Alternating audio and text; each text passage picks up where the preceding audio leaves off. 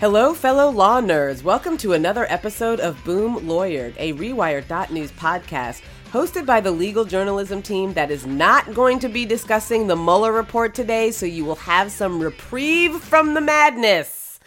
I'm Imani Gandy. And I'm Jess Pieklo. Rewired.News is dedicated to bringing you the best reproductive rights and social justice news, commentary, and analysis on the web, and the Team Legal podcast is part of that mission. So a big thank you to our subscribers and a welcome to our new listeners.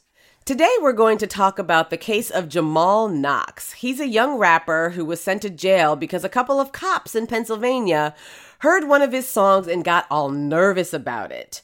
He was charged and convicted for making terroristic threats and witness intimidation. The Pennsylvania Supreme Court upheld his conviction by concluding that he had a specific intent to threaten two police officers with his rap lyrics. The Supreme Court refused to take up Jamal's case this week, even though it presented a great question for the court to answer, and that is, when are words true threats and when are they protected free speech? And that's exactly what we're going to talk about in this episode.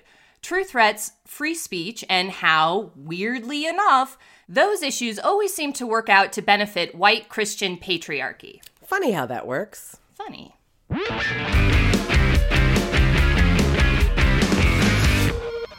Okay, Imani, I'm excited to dive into this episode because it's a nice meaty one, but where do we begin? There's a lot to talk about here.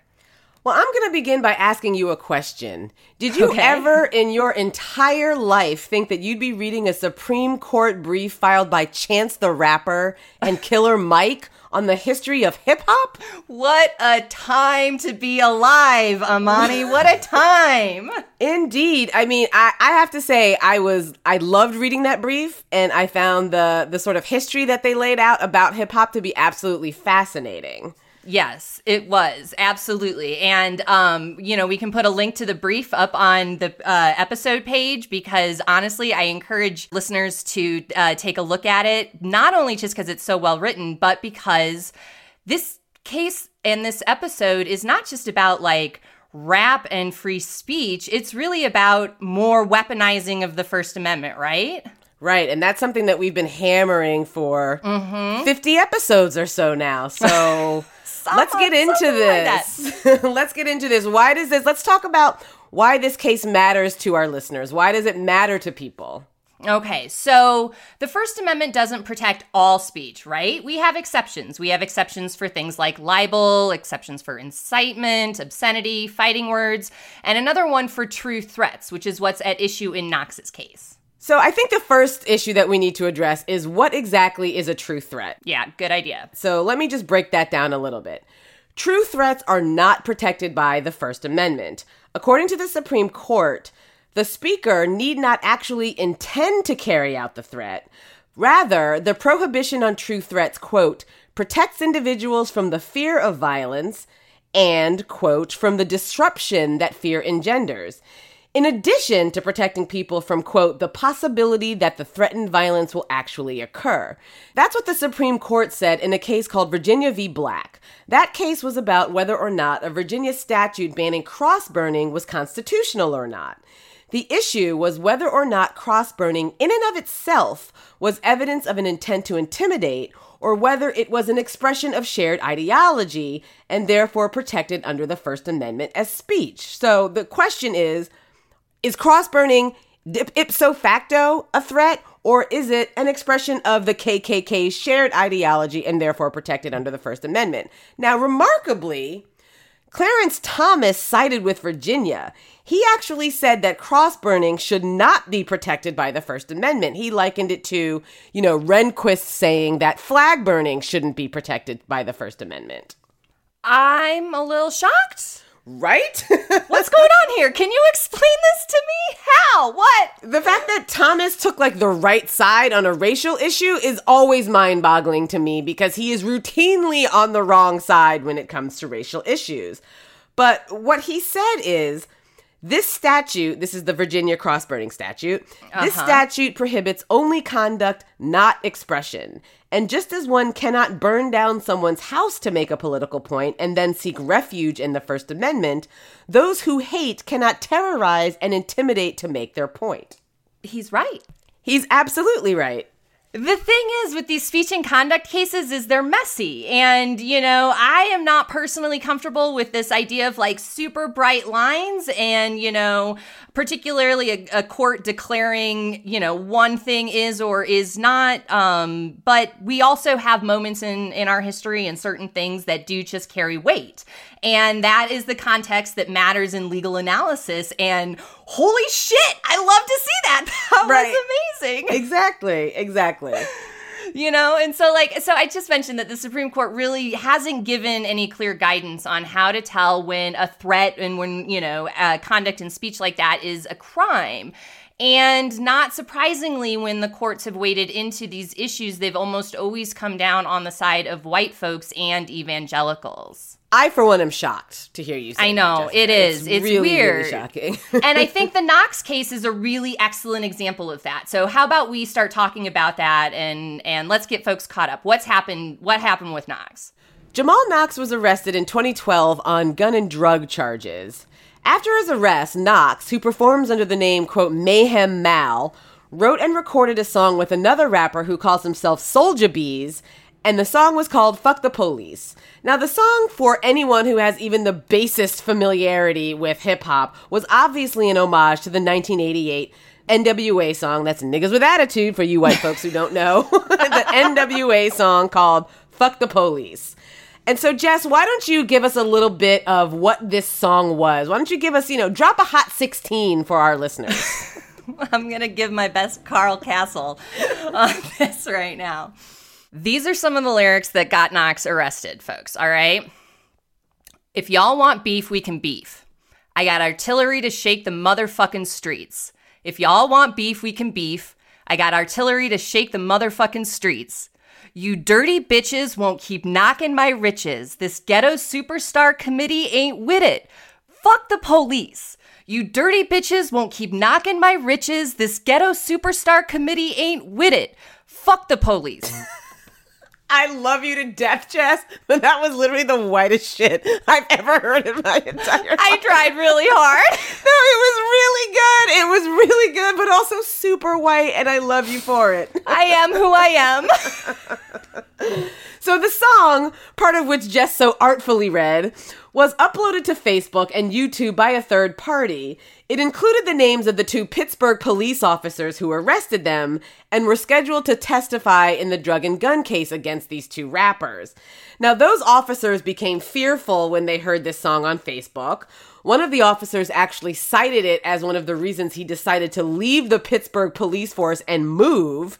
The other officer said that the song was, quote, very upsetting and made him concerned for his safety and the safety of his fellow officers and his family. I mean, that's some white panic right there, Amani. You move? Like, he heard a rap song and he fucking fled. moved. He's out. So absurd. After being on the force for how long? And it's a song. You're like, nope, that's it. This is it. I'm out. Yeah, but Jess, to his credit, the song did feature a lot of sirens and gunfire, and it had lyrics like, quote, let's kill these cops because they don't do us no good. Okay. So, I mean, a lot of rap songs include the sounds of sirens and gunfire, right? Like, those are effects and, I don't know. I've already established my whiteness here, but I mean... No, you're not wrong. There are a lot of songs that include sounds of sirens and gunfire. That's just like an air horn. They have police siren. That's the sound of gunfire. One can imagine that in a rap song. Yes, that happens. So what the hell is going on here? It beats me, really, but it was certainly enough for prosecutors to charge Knox with issuing terroristic threats and intimidating witnesses. Oh, good grief. Yeah, exactly. So Knox said, it's just a song, man, and it's protected by First Amendment free speech. But the cops testified that the song made them very scared and very nervous. So Knox was convicted, and the Pennsylvania Supreme Court affirmed his conviction, largely based on the printed lyrics of the song. Here's what Chief Justice Thomas G. Saylor of the Pennsylvania Supreme Court said, Quote, "The song's lyrics express hatred towards the Pittsburgh police. As well, they contain descriptions of killing police informants and police officers." He added, "They do not include political, social, or academic commentary, nor are they facially satirical or ironic." I'm kind of speechless here. Just a little bit. Like, sure, the lyrics express hatred to the Pittsburgh police. Yeah. So the fuck what? Right. Like that Exactly. that is not particularly helpful. And, like we've said, the Supreme Court hasn't really cleared up the question of when something is a true threat and thus not protected speech. And it has offered some guidance, and it's suggested that there are two things that are needed to make a statement a threat. One, the speaker has to have some kind of intent to make a threat. And two, a reasonable listener would have to understand that statement to be a threat. So it's a calculation. We have an intent to threaten plus a reasonable person feeling threatened. That's the law at issue, right? But Amani, what's this case really about, since we're talking about rap lyrics and police being scared? That can't be it. No. The case is, here's what's going on. This case shows us that the developing test about what is or is not a true threat is garbage. And it will always benefit white folks and the religious right. I mean, I think that's pretty fair. I am still trying to wrap my head around how anybody could conclude that it was reasonable that veterans of the Pittsburgh police force would feel threatened by these lyrics on Facebook by a kid. I mean, Knox was a 19-year-old rapper. He's emulating folks, right? Like, this isn't difficult to see, but here we are. Right. And it is difficult to see for a lot of white folks, but we're going to get into that a little bit later. But first, I know that you have some things to say about what you also think this case is about in terms of white Christian patriarchy. So, let's hear it. Give it to our listeners. I appreciate you sort of tossing me the mic on this, because it would be impossible for me to talk about true threats and not talk about the Angel Dillard case. And this case is amazing. So let's get folks caught up, because it's been a little while. Do you remember Dr. Mila Means, Amani? She was the Wichita provider who was going to step in and start offering abortions after Dr. George Tiller was murdered by Scott Roeder. I do remember that. I also remember that trying to become an abortion provider in Wichita is fraught with peril and death threats. Yeah, so I'll give folks a little sample of what that looks like. In 2011, when this was going on, Dr. Means got a letter from a woman by the name of Angel Dillard. And that letter warned Means that if she started providing abortions in Wichita, thousands of people across the country would be looking into her background to learn her habits and routines. And the letter said that Means would be checking under her car every day for explosives. Nice lady. Yes, she seems like a real peach. That letter attracted the attention of the Department of Justice, which sued Dillard under the Freedom of Access to Clinic Entrances Act. That's the FACE Act, the federal law that protects access to abortion and is designed to prevent intimidation of providers and patients. So they filed a civil claim, not a criminal claim. They sued her under that. Now, a couple notes about Dillard. She was friends with Scott Roeder, the man who murdered Dr. Tiller. She sought him out. She visited him in jail and then started sending letters to Means. And the Department of Justice actually tried to get those communications entered into evidence, but the judge had determined that Dillard was acting, and this is one of my favorite parts of the story, as a minister to Roeder in jail. So therefore, those communications between the two were protected by ministerial privilege. That is, they never came into evidence. Is she even a minister? Well, she was for this purposes. Her and her husband, conveniently enough, set up a prison ministry to start doing all of this. Oh, and that's nice. You know who their only client was? Scott Roeder, I'm sure. Weird. Yeah. That's so I actually was in Wichita for Dillard's trial, and it gets more bananas. Oh my gosh, it was more bananas. So first, the good news. The jury found that letter technically constituted a threat, like that was a real threat. And in Wichita, hey, that's good, right? That should be good news. Right. Except, and this is where I think this case is interesting, really, in the context of how First Amendment law really works. The jury found that it was a threat and that there was the intent to threaten. Remember how I said there was this calculation? The jury also found that it was reasonable for Means to feel threatened, given the reference that the letter had to Tiller's murder, the car bomb mention, all of that, okay? So good news, we got the calculation right. Except the jury then said, no, those threats weren't actually enough for the Department of Justice to get any damages, to reward anything to Dr. Means for her fear, for her not moving forward with her practice. And that's because they weren't real threats, they were spiritual threats. Oh, for fuck's sake. You've got to be kidding me. What is a spiritual threat? Apparently, Dillard's evangelical Christianity includes this big, angry, vengeful God, and her attorney told jurors during closing argument that Dillard, as a woman with strong beliefs, uses strong words to persuade others. So sure, she was threatening Means, but she was really threatening her spiritual salvation, not her time here on earth. That is the biggest load of horseshit I've ever heard in my entire life. I mean... Yeah, I interviewed one of the jurors afterwards, and this is what he told me. He said the letter was intimidating, but it was more a spiritual threat, a more emotional threat. It was not a threat of physical violence, and therefore it didn't violate the law. But she literally said you're gonna have to check under your car for bombs and explosives. How is that a spiritual threat? Would be like, I don't know, you're gonna have to check under your car for holy water or something. Like, not bombs and explosive things that can actually kill you. What the fuck? And that's one of the reasons why I was excited to talk about the Knox case and to talk about true threats and free speech, because, we have this test that the court has laid out, and it sounds like it could be kind of reasonable, except when we start talking about the cases and its sort of application in real life, right? Right, and that's exactly what's, my concern about this particular case, because as you said, juries and judges are willing to give a pass to essentially domestic terrorists, these, anti-choicers who think that murdering doctors and blowing up clinics is some sort of spiritual revolution. But this Knox case is also about the unbearable whiteness of the judiciary and white people essentially refusing to reckon with Black culture and the way in which hip hop is actually poetry. The Supreme Court, the Pennsylvania Supreme Court, stripped the meaning and context from the rap lyrics and then presented them as if they were some sort of diary or a manifesto. The court's ruling is rife with these sorts of misunderstandings and the cultural bias that has plagued hip-hop as white audiences and critics try to understand and often frequently fail to understand the medium. The court acknowledges that rap and other art forms frequently depict violence that, as they say, quote, cannot reasonably be understood as a sincere expression of the singer's intent to engage in real-world violence.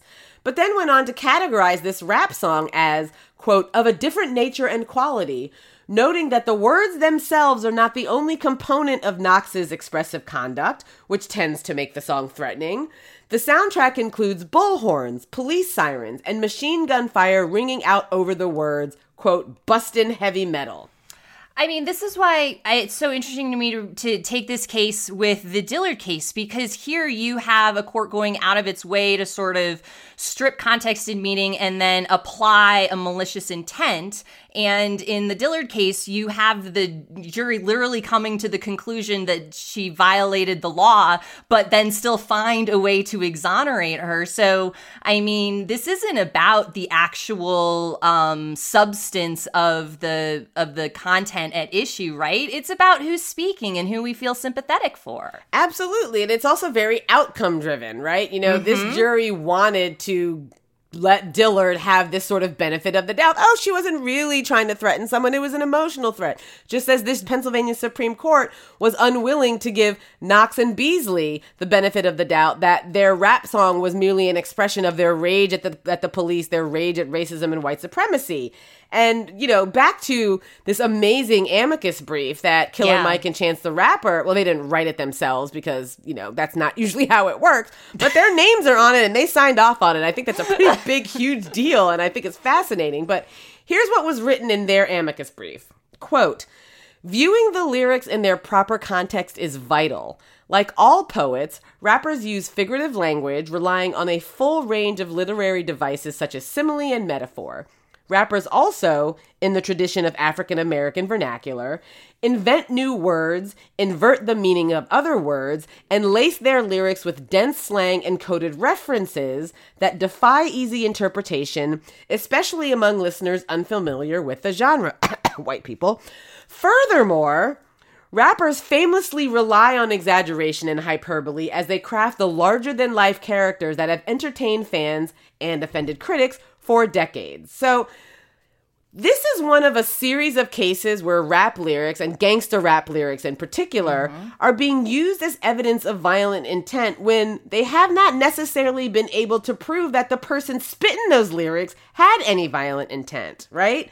So the irony is that gangster rap is and has been a way for Black people to express their frustration with white supremacy, with racism, with police violence, with all of the sort of forces that converge to essentially keep Black people in their place.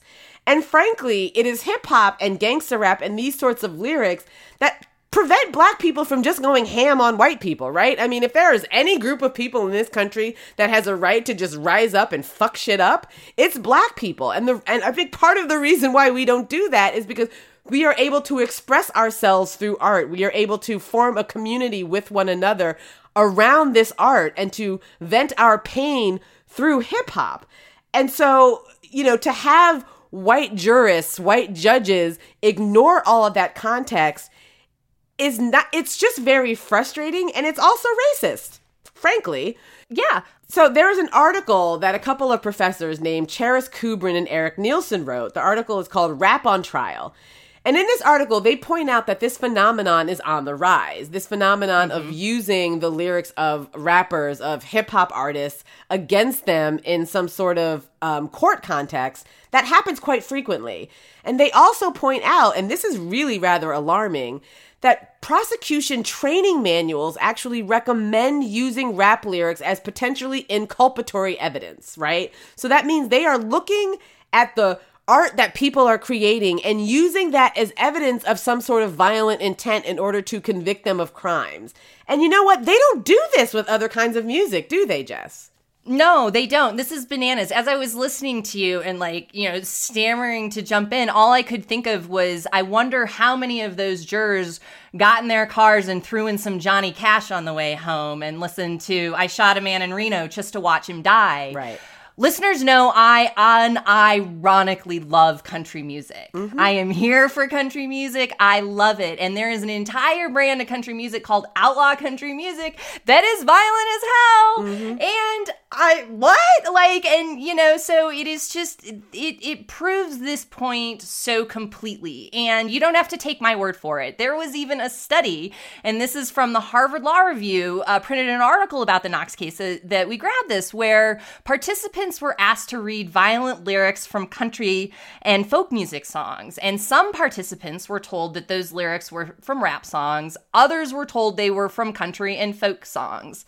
Amani, can you guess what happened? I'm gonna go with the people who thought the lyrics were from rap songs thought that those lyrics were super offensive, more so than if they thought they were from country songs. 1,000%. Participants who were told the lyrics were rap rated the lyrics as more offensive, literal, and in need of regulation. Amazing. Racism, it's so fun and so enervating. So that was a pretty law-heavy episode. Just a little bit. Also, we got to listen to you read gangster rap lyrics, which is really going to be the highlight of my month. We should probably recap, not in me reading gangster rap lyrics, though. I mean, I wouldn't mind, honestly. We've got the whole song right here. We could just release that as a deep cut. Truth threats law is a mess. It's a mess. Right? I think that's what we've established so far. The Supreme Court has given us this muddled test that says the speaker must display an intent to threaten and that a reasonable listener would feel threatened. And from there, the courts have only really made it worse in implementing it. Right. And there are dozens of statutes making it a crime to issue various kinds of threats, right? In the decade ending in 2014, some 1,500 people were charged with making threatening communications under federal law, according to a brief that was filed supporting Jamal Knox, filed by the National Association of Criminal Defense Lawyers. Prosecutors have wide discretion in who they charge and under what circumstances. And that discretion, plus the white supremacy that's already baked into the courts, is a recipe for disaster. And so the United States Supreme Court, by refusing to take up Knox's appeal and to take another look at what the Pennsylvania Supreme Court did in this case, just ensures that the concept of true threat will remain muddled, that it will remain confusing, that judges and juries will be able to bring in their own biases in order to make decisions about who gets charged with terroristic intimidation or witness intimidation and who doesn't. And they missed a real opportunity to clarify the law in this area and to make sure, or at least to try to get some of the bias and white supremacist nonsense out of this very important First Amendment issue. Absolutely. And I rarely go Supreme Court, take a case on an issue that I like at this moment in time. But also the fact that Clarence Thomas got it right once suggests that this isn't totally an area that they could have screwed up so significantly. I mean, look, they can always rise to the occasion. But I'm just saying at this moment in time, they didn't. And, I agree with you that it was a missed opportunity for some clarity. And in the interim, we're going to unfortunately see a lot of folks get caught up in a criminal justice system for some, frankly, really ridiculous stuff, like a 19-year-old kid posting stuff on Facebook. Be careful what you post on Facebook, Christ. Be careful what you post on Facebook. And, I guess if you're going to be a gangster rapper, don't commit crime because it might come back to bite. I mean, I don't know. None of this makes sense, and it certainly doesn't seem fair, but here we are. Well, the good news, listeners, is that it's okay for even folks like us to be confused. So if you're confused by all of it, welcome. It's a mess. Join the party. All of us fellow law nerds, we're all freaking confused. And on that note, we're going to wrap it up. If you want to continue this conversation, if you'd like to hear Jessica read more rap lyrics, you can find her on Twitter at Hegemommy, HEGEMOMMY. You can find me at Angry Black Lady. I also will read you rap lyrics and probably will do about as good a job as Jess. So, I probably shouldn't be throwing my blackness around here, to be honest. And if you want to follow Rewire.news on Twitter, you can follow at Rewire_news. And you should also join our Facebook group. We have cracked 1,000 members. There are people having really amazing conversations in there. Join, answer the question why you like us, and we will let you right in. Other than that, we're going to go ahead and see you on the tubes. See you on the tubes. Boom Lawyered is created and hosted by Jessica Mason-Piccolo and Imani Gandhi. This episode was produced by Mark Folletti, who is also our executive producer. And the Rewire.news editor-in-chief is Jody Jacobson.